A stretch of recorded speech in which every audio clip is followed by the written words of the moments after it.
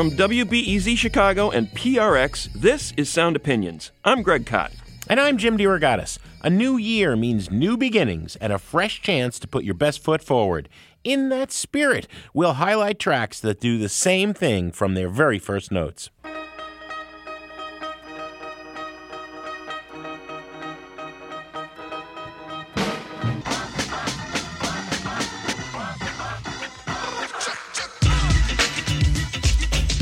Great starts in music. Plus, I share a song I can't live without. That's all coming up on Sound Opinions. You're listening to Sound Opinions. I'm Greg Kot here with my partner, Jim DeRogatis, and we're at the beginning of another new year. And speaking of good beginnings, new beginnings, we're going to talk about songs with great beginnings. You know, when you turn on the radio, Jim, if you don't get caught in those first few seconds, a lot of people will just tune out right away. So we thought at the top of the new year, that's the perfect time to highlight some of our favorite great starts in music. Cuckoo.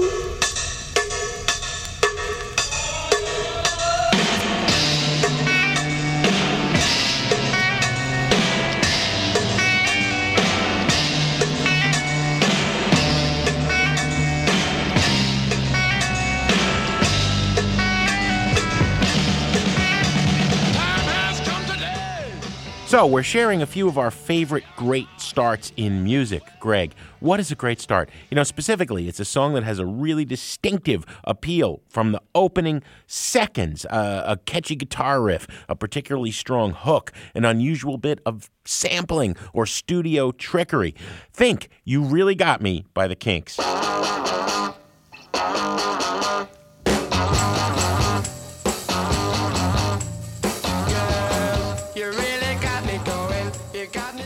And, by the way, we would be remiss if we didn't thank a Sound Opinions listener for suggesting this show idea. Here is what she had to say. My name is Abby Ness, and I'm from Glen Arden, Maryland. And I got the idea for a Great Starts episode while listening to Crazy on You by Heart.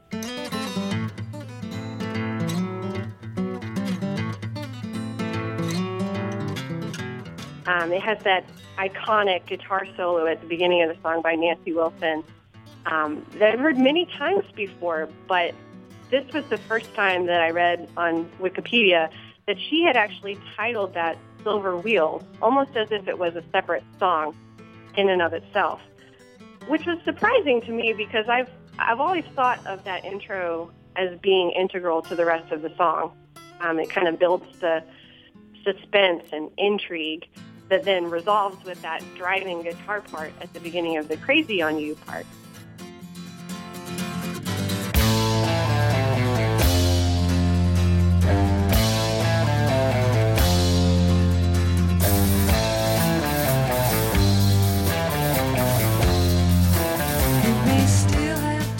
That seems pretty unique to start off a song that way with something that's so different and strikingly different from the rest of the song. There must be other great examples out there of ways that musicians have started their songs creatively. So I was really curious to hear what you guys thought about what makes the start of a song great and some examples for that, because the more that I've been thinking about this, the more I'm convinced that starting a song is almost like an art form unto itself, sort of like an icebreaker at a party. And it's always awkward, but there are some really great examples out there that I'm looking forward to hearing from you. So thanks for all that you do, and I'm looking forward to hearing your thoughts. Wow, Abby Ness from Glen Arden, Maryland. Greg, I think we ought to just let her do the whole show. We'll take another week off for the holidays. But you are up first. What great start do you want to kick off with? Yeah, Abby's a tough act to follow, but I'm going to go with my A game at the top here, Jim. I think Norman Whitfield, the great Motown producer, wrote some of the greatest intros in music history, and specifically I'm thinking of Papa Was a Rolling Stone. The song was written with Barrett Strong, Whitfield and Barrett Strong, in 1972, and it was initially released as a single by a group called The Undisputed Truth. And they did a fantastic version of this song. It's a great song about, the memories of a father who's now dead, and the children, interrogating the mom. What was Dad really like? And the Undisputed Truth song was fine, but then Whitfield rearranged the song for the Temptations, and that is the classic that we all know and love, a Grammy Award-winning song in that year, and still one of the greatest tracks the Temptations ever recorded. One of the greatest tracks ever, Oh, period. absolutely. And what he did for the Temptations on their All Directions album in 1972 was stretch the song out. It turned into this like 12-minute opus with a lengthy introduction. The introduction itself is like a song. A completely separate song. It's nearly 4 minutes in length. And it really puts the focus not so much on the Temptations, a great vocal group, no doubt, but on the Funk Brothers, that great Motown rhythm section. Unfortunately, uncredited on many of those Motown albums, but these guys were fantastic players.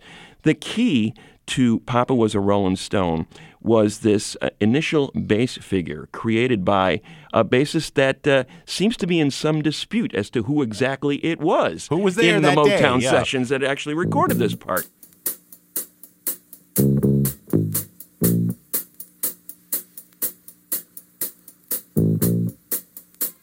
James Jamerson is the bassist of largest note in the Motown stable. He's no longer around. He's dead now. But there were some people who said it was Jamerson who recorded the part. Bob Babbitt is generally given credit for playing that part as well by some other scholars. And Babbitt himself is sort of vague on the memory. And then another bass player from those sessions, Eddie Watkins, jumps in and says, no, I was the guy that played that part. It was just another Tuesday at Motown, you know? Exactly. But the point is, that bass figure is so important to this song. It sets the theme. You're basically in the middle of a movie as the song starts. And that's, I think, the key about this intro is that it creates a movie in your head. All these other instruments sort of offering colors around it. It's basically one chord vamped out for 4 amazing minutes that sets the table for this great song by the Temptations. It's Papa Was a Rolling Stone from 1972 on Sound Opinions.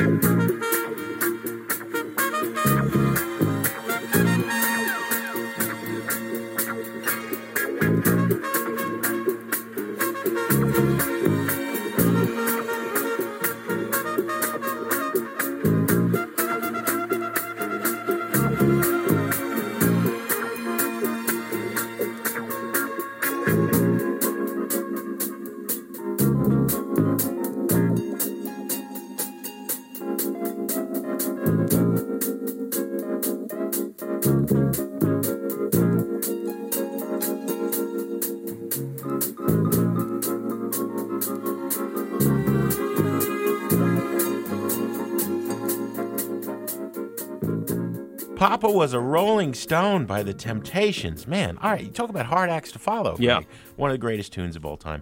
I chose for my great starts those starts that when I hear the song again, might be like in a far distant speaker at the Jewel supermarket, okay? Could be on somebody else's Spotify playing too loud on their headphones. It is then stuck in my head as an earworm throughout the rest of the day, right? I am perpetually stuck on start when I hear these great starts. And number one of all time on my list, to the point where my beloved Carmel is going, why are you singing that riff again? Again? Really, right? Rocks Off by the Rolling Stones. The opening track of the incredible 1972 double album, Exile on Main Street. We did a classic album dissection of it not too long ago. It's a beginning-to-end masterpiece, of course, the Stones' epic double album of decadence and depravity, recorded in the basement of a villa in the south of France that was once a Gestapo headquarters. The Stones are self-destructing. The 70s are killing off the 60s myth of utopianism. It is just an amazing record. And I can't imagine at this point it starting any other way. You have that killer Keith Richards guitar riff.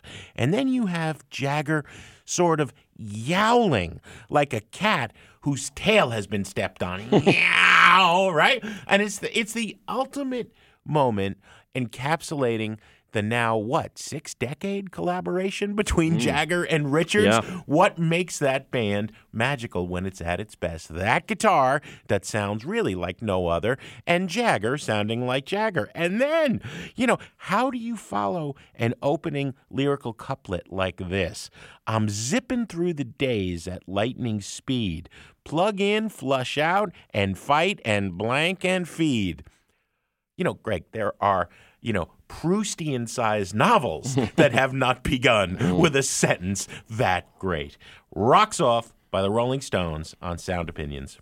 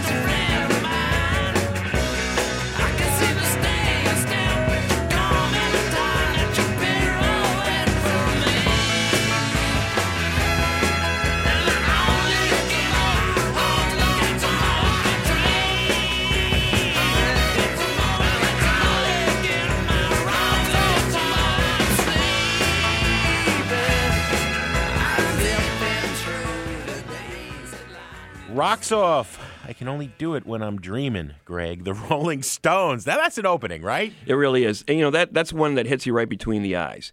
I'm going to go in the opposite direction with this next intro. There's several different ways you can introduce a person to a song, and one is that riff. Another is the long fade-in. You're building to something, like what's coming up over that horizon. It's almost like, the sun rising, or, the caravan coming across the plains, and there it is in front of your eyes. And New Order were the masters of this in the early 80s. The band that formed out of the ashes of Joy Division, the great lead singer Ian Curtis hanged himself, and New Order was born from that tragedy. Joy Division was starting to explore this union of electronic dance music and rock with the single Level Tear Us Apart.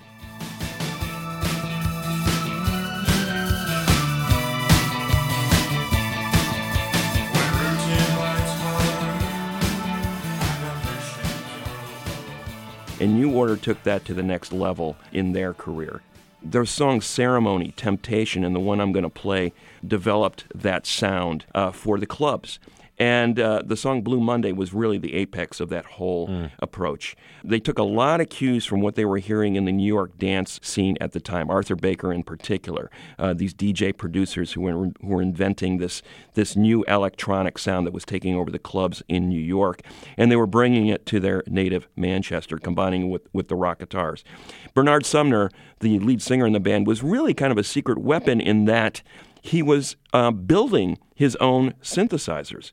So the synth bass line on Blue Monday, really the key to the song, was on a homemade sequencer that Sumner built, and that was threaded through the bass line on Peter Hook's bass, so that you had this combination of this bottom end combined with that insistent DMX drum machine that created one of the great club hits of all time, with a great introductory set of bars. New Order with Blue Monday from 1983 on Sound Opinions.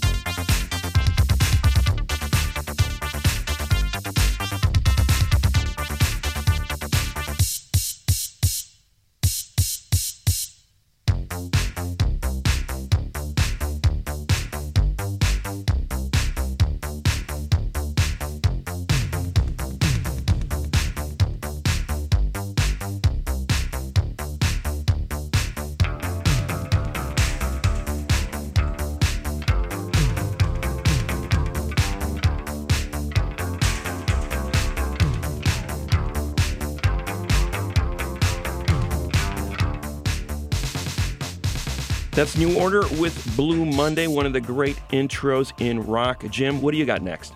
Greg, I'm going to play Hallelujah.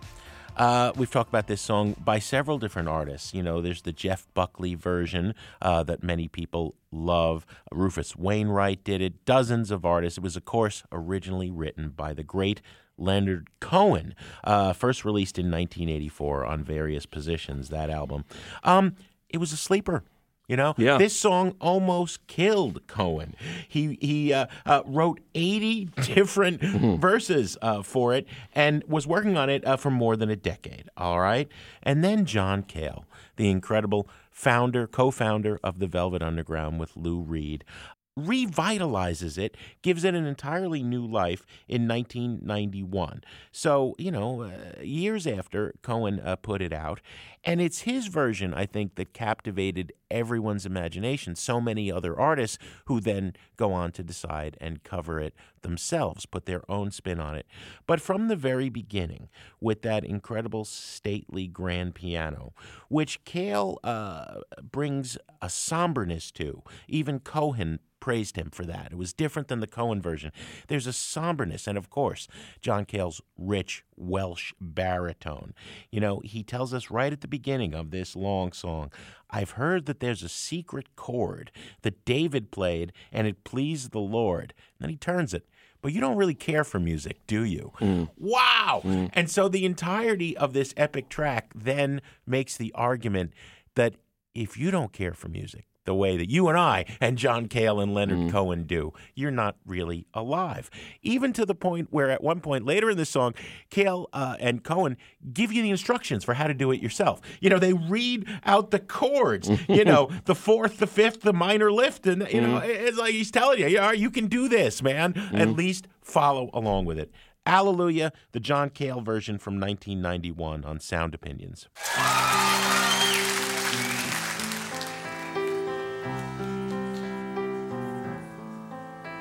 I've heard there was a secret chord that David played and it pleased the Lord, but you don't really care for music, do you? It goes like this, the fourth, the fifth, the minor fall, the major lift, the baffled king composing hallelujah. Hallelujah, hallelujah, hallelujah, hallelujah.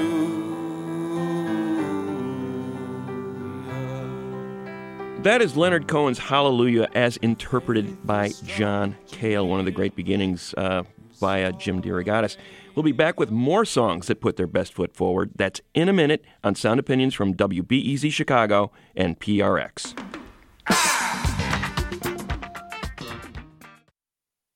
Welcome back to Sound Opinions. I'm Jim DeRogatis. My partner is Greg Kot, and today we are talking about great starts in music.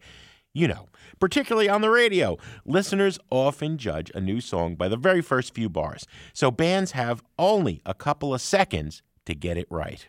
That's true, Jim, and today we're sharing some of our favorite songs that start strong from the very first notes. And since it's the beginning of the new year, there's a bit of symbolism in there as well. Oh, yes. What do you got for us next?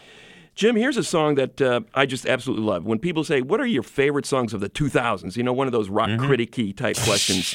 This I don't know if you play that game, but I don't. This song's in the top 5 for me. It's the Yeah, Yeah, Yeahs with Maps from the 2003 Fever to Tell record, their debut album. What I love about this song is it's so unassuming when it begins. It's these 3 instruments that sound like they're coming from different songs. It starts out with Nick Zinner's guitar, and it's very unassuming, this sort of episodic guitar. Then Brian Chase enters with the drums, and he goes, okay, what song's he playing to? It doesn't sound like it goes with that guitar. And then Karen O's voice enters, and she pulls those separate threads together with a melody line and creates the song. And suddenly you have this beautiful song of heartache and yearning. It's almost like a magic act. How did they do that? How did they make those 3 things sound so beautiful together when it initially wouldn't have sounded like they belonged together at all? You know, it's sort of an art punky thing. There's some jaggedness to it, some prickliness to it in the way Zinner and Chase approach their instruments. But there's also a lot of soul in the way that Karen O sings this song. It was, it was about a real life romantic thing that she was going through. She was missing her boyfriend on the road, and if you ever watch the video, it'll choke you up because she's losing it on that video because apparently her boyfriend blew her off that day. Oh. Like, I'm not coming to this video shoot, and she was really torn up about it, and you can sort of see it in the video as well. It's the Yeah, Yeah, Yeahs with Maps on Sound Opinions.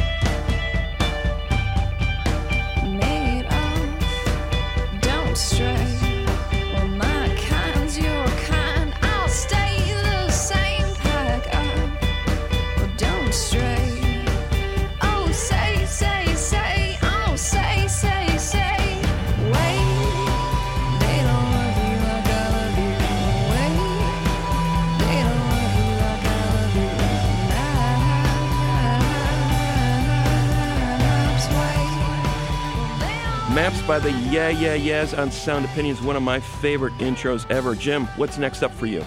Greg, I'm going to play what I think is one of the most powerful couple of seconds in musical history, as well as one of the most complicated. Fight the Power by Public Enemy. First released as a single in 1989 and then appears the next year on P.E.'s Fear of a Black Planet album. Of course, it was key to Spike Lee's Do the Right Thing. That's why Chuck D wrote it and the group recorded it. Chuck paired Public Enemy with the great saxophone player Branford Marsalis, who I don't think they had each other in their Rolodex before Spike Lee makes the connection. the complexity of the way this song starts. There are literally hundreds of samples put together by that incredible production team, the Bomb Squad, some of them completely unrecognizable. The single most recognizable and longest sample starts the song. It's a civil rights activist and famous attorney, Thomas T.N.T. Todd, with a little bit of resonant, agitated speechifying that sets up the whole thing. And then, in the first 3 bars, we get this incredible assault of, really the best and most complex and richest sounds that hip-hop can create. They come from all over the place. We have a vocal sample that happens 6 times, Pump Me Up. It's the title of a Trouble Funk song from 1982, but it's backwards, and you almost can't hear it. Then you've got Branford coming in with the saxophone, which is this sort of triplet part that is you can barely hear because that's deep in the mix. We have a couple of these vocal exclamations, Chuck, Chuck. And that's from a really deep cut, The Dramatics in 1972. What you see is what you get. And then you get Chuck, right? He always said, and I don't know if this means something to you because you're a basketball super fan. I don't follow sports, but I grew up in the New York, New Jersey area. So Chuck always said he wanted to sound like Marv Albert. It was this great, resonant, almost megaphone-voiced sports announcer. Did basketball, right? Chuck, 1989, the number of another summer. And then you hear, Flavor Flav, get down, right? Some of the funky drummer, right? James Brown's incredible drummers. Music hitting your heart because you ain't got no soul. Wow. This is just as good as pop music as hip-hop ever gets. Fight the Power by Public Enemy. Yet our best trained, best educated, best equipped, best prepared troops refuse to fight. Matter of fact, it's safe to say that they would rather switch than fight.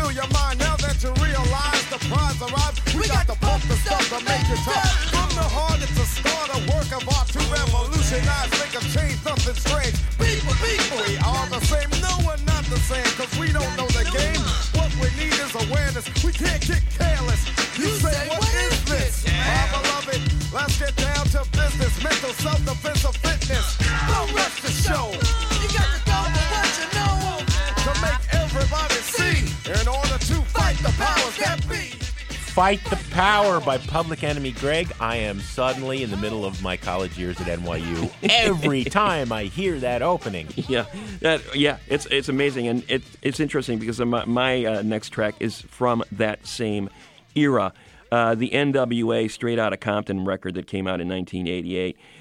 This showed up at a lot of parties that you'd go to around that time. And, people talk about that record now, and they go, oh, that was, it's the lyrics. It was all that, the transgressive nature of those lyrics and the, fighting the cops on the streets and, guys carrying guns to protect themselves and to kill people who were threatening them. And it's Ice Cube at his Ice Cubiest. The street poetry that we hear. But people forget the reason this connected with those white kids in suburbia wasn't because, the transgressive lyrics were kind of a thrill, but what really got him was the grooves. I mean, the rhythms on this record are ferocious. I think this, to me, was Dr. Dre establishing himself as, he would become one of the great producers of the 90s and 2000s with that West Coast sound that he honed in NWA. And this is a great example of it. I remember this song in particular coming out, and it was at every party, every club you'd go to. And those first few notes, I mean, the dance floor would be filled up right away. Like people, it was like a call to arms, like, get out there. This song's going to groove. Express Yourself by NWA from the 1988 Straight Outta Compton record, has that great off-kilter drum pattern that opens it up, that scratching on the turntables, that whistle that comes out of nowhere. Where's that coming from? It's a little hook. That funky bass line and that great sample from the Charles Wright 1970 soul classic, Express Yourself, that is a killer combination. Tell me you can hear this song and not feel like you want to move. Express Yourself from NWA on Sound Opinions.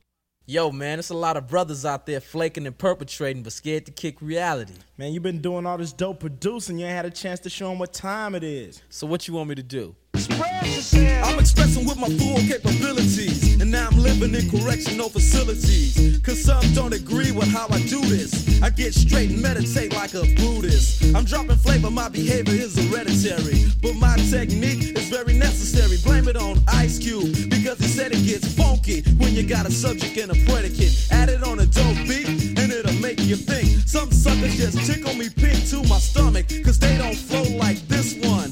You know what? I won't hesitate to diss one or two before I'm through, so don't try to sing this. Some drop science, well I'm dropping English, even if Yella makes it a cappella.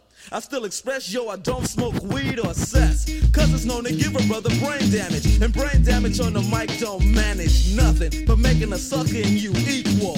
Don't be another sequel. Express yourself.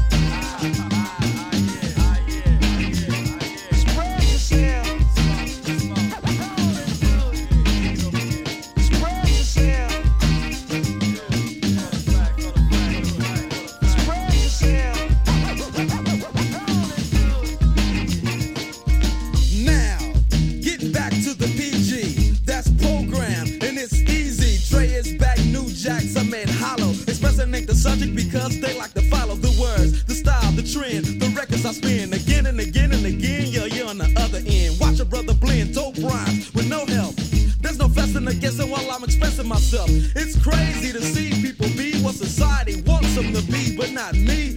Ruthless is the way to go. They know others say rhymes which fail to be original, or they kill where the hip hop starts. Forget about the ghetto and rap for the pop charts. Some musicians cuss at home, but scared to use profanity when up on the microphone. Yeah, they want reality, but you will hear none. They'd rather exaggerate a little fiction. Some say no to drugs and take a stand, but after the show, they go looking for the dope man. Or they ban my group from the radio here in WA and say hell no. But you know it ain't all about wealth, as long as you make a note to express yourself. That is Express Yourself from NWA from 1988, a classic from that era. Jim, what do you have as your last great beginning song?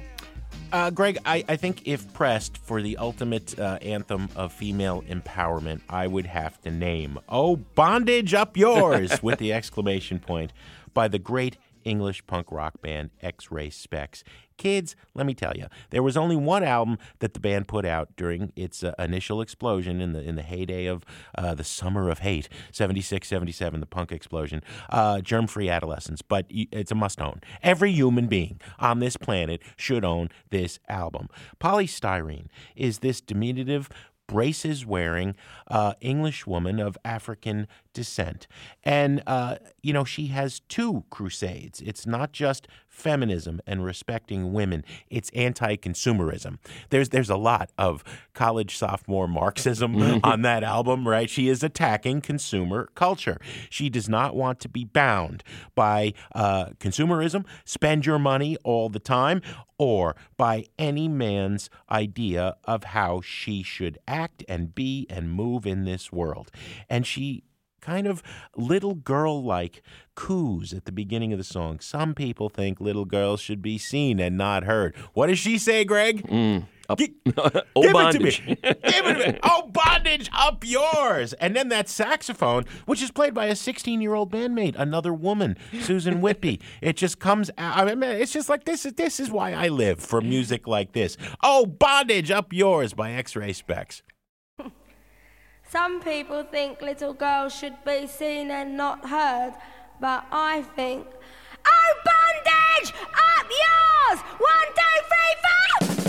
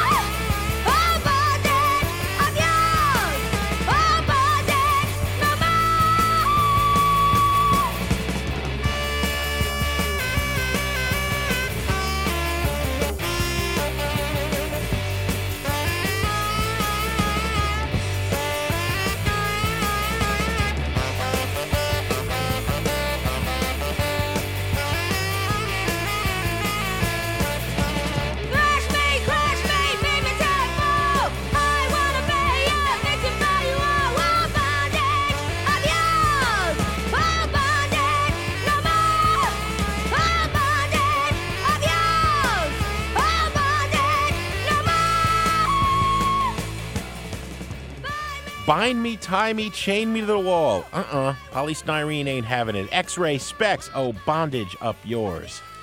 Jim, I love the expressiveness you put into that particular gospel sermon you just gave us about that song. Polystyrene deserves no less. The Gospel of Bondage from Polystyrene. I love it. As always, we want to hear from you, the listener. Is there a song you love from the very first note? One with a particularly electrifying start. Call us at 888-859-1800 and leave us a message. You can also find us on Facebook and Twitter. When we come back, Jim and I are going to wrap up the show by sharing a couple of our favorite Great Endings songs. And I'm going to play another Desert Island Jukebox song. This one's another mover, Jim. You're gonna be on the dance floor for this song. I guarantee it. We're starting a new year with a little bit of energy. We need that energy, man. That's in a minute on Sound Opinions from WBEZ Chicago and PRX. Welcome back to Sound Opinions. I'm Greg Cott. He's Jim DeRogatis. And in honor of the new year, we've been talking about great starts in music. What kicks off a song with a great introduction? And we've given some good examples, I think. But now we want to end the segment by talking about the songs that end strongest. What are the best outros? Which songs have the greatest endings? Jim, why don't you start us off? You know, Greg, I am going to go to a band that I don't talk about much because I wrote a book about them. And it's kind of like I lived with it so long. The same way you don't often talk about Wilco. The Flaming Lips have had so many eras in their long career. God, it's going on like 40 years now, right? You know, the 80s indie rock period, the 90s alternative, the big theatrical Flaming Lips of recent 20 years. One of my favorite overlooked albums in their deep catalog is their fifth studio record, 1992, Hit to Death in the Future Head. You know, they were on Warner Brothers at the time. It's almost a completely different band than it is today. Wayne Coyne's leading the group. Michael Ivins is on bass. Everybody else is different. Actually, some of the other players at that period would go on to Mercury Rev. The song The Magician versus the Headache is really typical of the Lips at this era. It is a twisted, psychedelic, inside-out, upside-down pop song. But the single most notable thing about it is the ending. one of the guitarists, I believe it's future Mercury Rev player Jonathan Donahue, captures a couple of notes or some noise or just a squawk on the guitar on a repeat loop pedal driven through fuzzbox and who knows how many other pedals, right? And it kind of lock grooves, right, for a couple of seconds at the end of this song. The album continues. The song happens in the middle of the record, and then that noise comes back for 29 minutes and 16 seconds at the end of the record. All right, so, this is the period, 1992, where bands are doing this, right? Dinosaur Jr., famously, Sonic Youth was big on this. Lee Ronaldo of Sonic Youth puts out a whole solo album that was only lock grooves. Vinyl was still a thing. So you had to get up after each of 15 songs and move the needle because it locked on every groove. And there's just something... If you were kind of nodding out, in the psychedelic haze of listening to this Lips album, and then that came on, it's like the worst alarm clock you ever had that you can't turn off. Right. So this is the Flaming Lips, The Magician versus the Headache on Sound Opinion.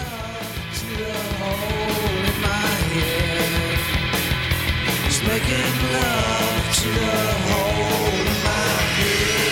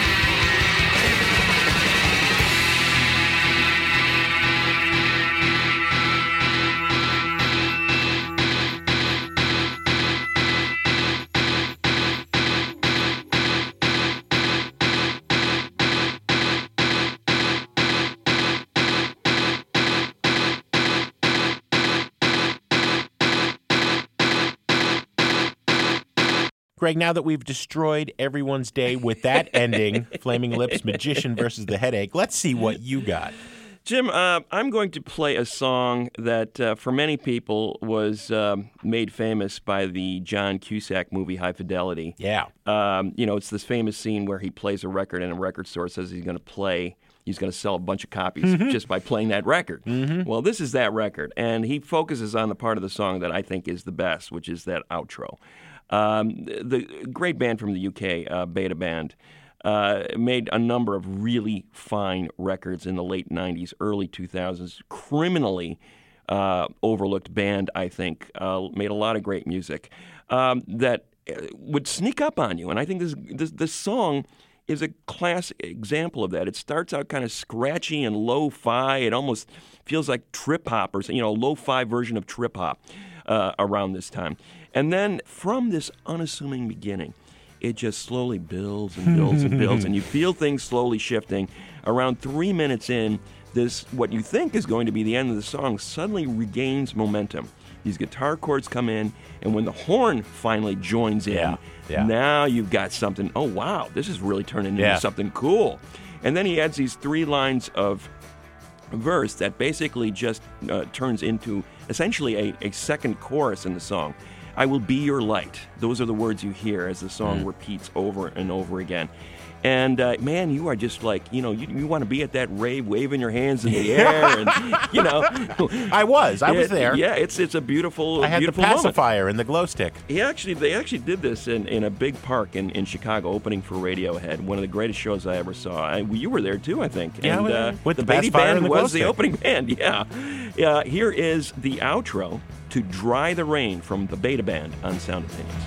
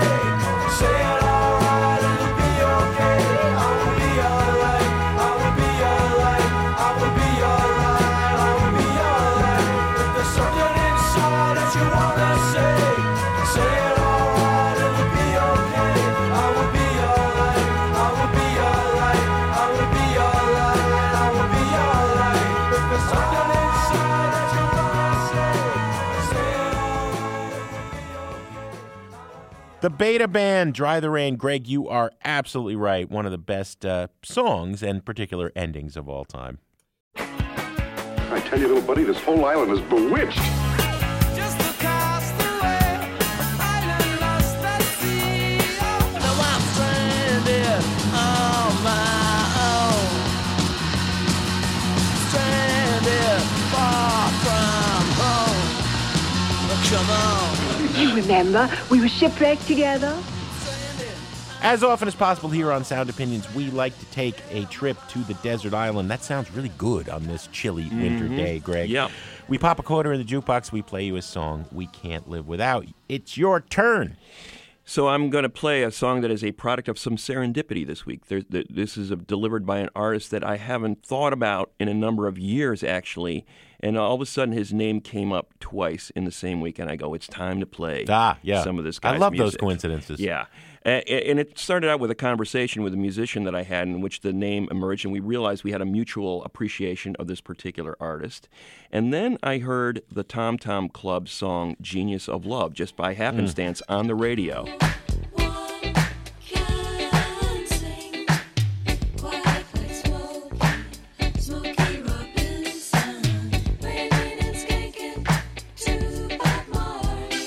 A song that they recorded in 1981. And it came on and it mentioned this artist's name again. In fact, my favorite part of the song, I realized then, was the part where this artist's name is mentioned. Now, the song drops a lot of names. Smokey Robinson, Bob Marley, James Brown. But when they get to the part where Tina Weymouth says, Bohannon, Bohannon, Bohannon, that's the part that I'm like, that's cool. And at first, when you heard the song in 1981, I guarantee you a large proportion of Talking Heads and Tom Tom Club's audience at the time had no idea who Bohannon was. Yeah. He was sort of a second-tier funk artist of the 70s and 80s who made a lot of records that played well in the clubs but weren't really huge hits. Well, I'm here to say Hamilton Bohannon was one of those unsung geniuses of the 70s. He was a Motown drummer touring behind Stevie Wonder, Marvin Gaye, all the big acts of the time, and then started his own solo career, which was quite brilliant in its own way. The albums were a little inconsistent, but the singles were amazing. Drummer, great bands, guitar players. On this song, you're going to hear an amazing voice. This is a vocalist that he worked with and produced her records, Carolyn Crawford.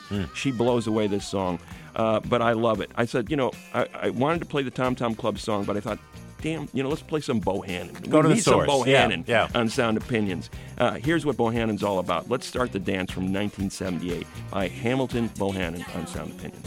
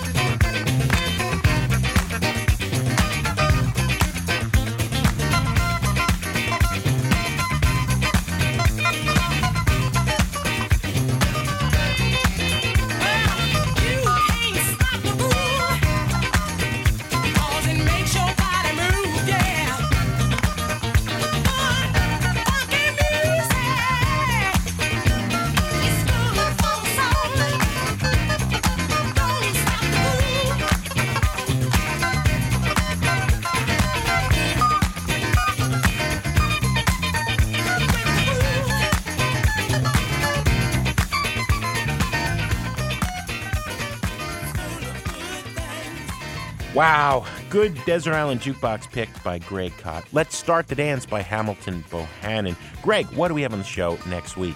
Jim, next week we have an in-depth interview with Klaus Voormann, and if you haven't heard that name, does collaborations with the Beatles on albums like Revolver and George Harrison on All Things Must Pass ring a bell? Yeah, that guy. He played on all those records. That guy, and he's got a fascinating story. Download Sound Opinions wherever you get your podcast thingies. Thanks, as always, to our loyal crew, Brendan Banasak, Alex Claiborne, Iona Contreras, and Andrew Gill.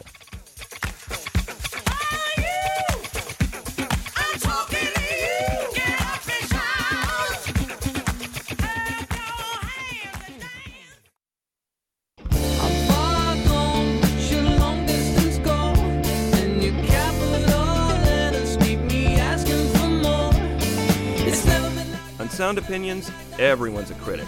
So give us a call on our hotline, 888-859-1800. New messages. This is Sam calling from Austin. I just got through listening to the Malcolm Gladwell episode, which I rather enjoyed. And in reference to your debate over what's a critic versus what's a reviewer, the SF writer Spider Robinson once observed that a critic is somebody who tells you whether a piece of work is capital A art, and a reviewer is somebody who tells you whether it's any good to listen to or read. I've always thought that was a very useful distinction and kept it in mind. This is Kathy from Chicago. During your show about duets, we were hoping that you might play John Prine and Iris DeMent, In Spite of Ourselves. In spite of ourselves, we'll end up sitting on a rainbow. Against all odds, honey, we're the big door prize. We're gonna spike our noses right off of our faces. There won't be nothing but big old hearts dancing in our eyes. That's just such a great song, the answering back and forth of the two people, and you hear their personalities. It's just a wonderful song. Thank you. Love your show. Bye. Hi, this is Patrick in Springfield, Missouri. I wanted to just give you one of my favorite duets that I rediscovered lately. I believe it's from 1994. It is George Jones and B.B. King doing a cover of the song Patches by Clarence Carter, and boy, it is a doozy. Placed his hand on my shoulders and in tears he said, Patches, I'm depending on you, son, to pull the family through. My son, it's all left up to you. I don't know. I just can't get it out of my head. I don't know if it's good or bad or just wacky or what, but it is weird, and it's definitely worth a listen. Anyway, thank you very much. I appreciate it, and I enjoyed your show, and I look forward to hearing the next one. My name is Jenny. I'm from Brooklyn. I'm calling about the last week's show on singing couples. My favorite singing couple was Tom Petty and D.B. Nick's record of Don't Drag My Heart Around.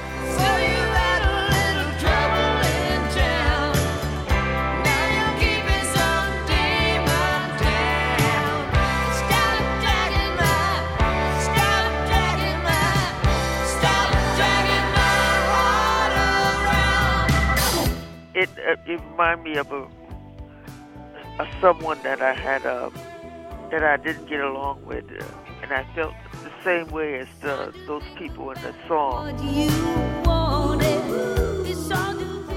Hi guys, this is Margie from Chicago, and I just listened to your show on duets. It checked all the boxes, especially Sonny and Cher and the Jayhawks Blues, some of my favorite songs. The only one that I probably would have added was X. Hearing John Doe and Exene Cervanka singing 4th of July.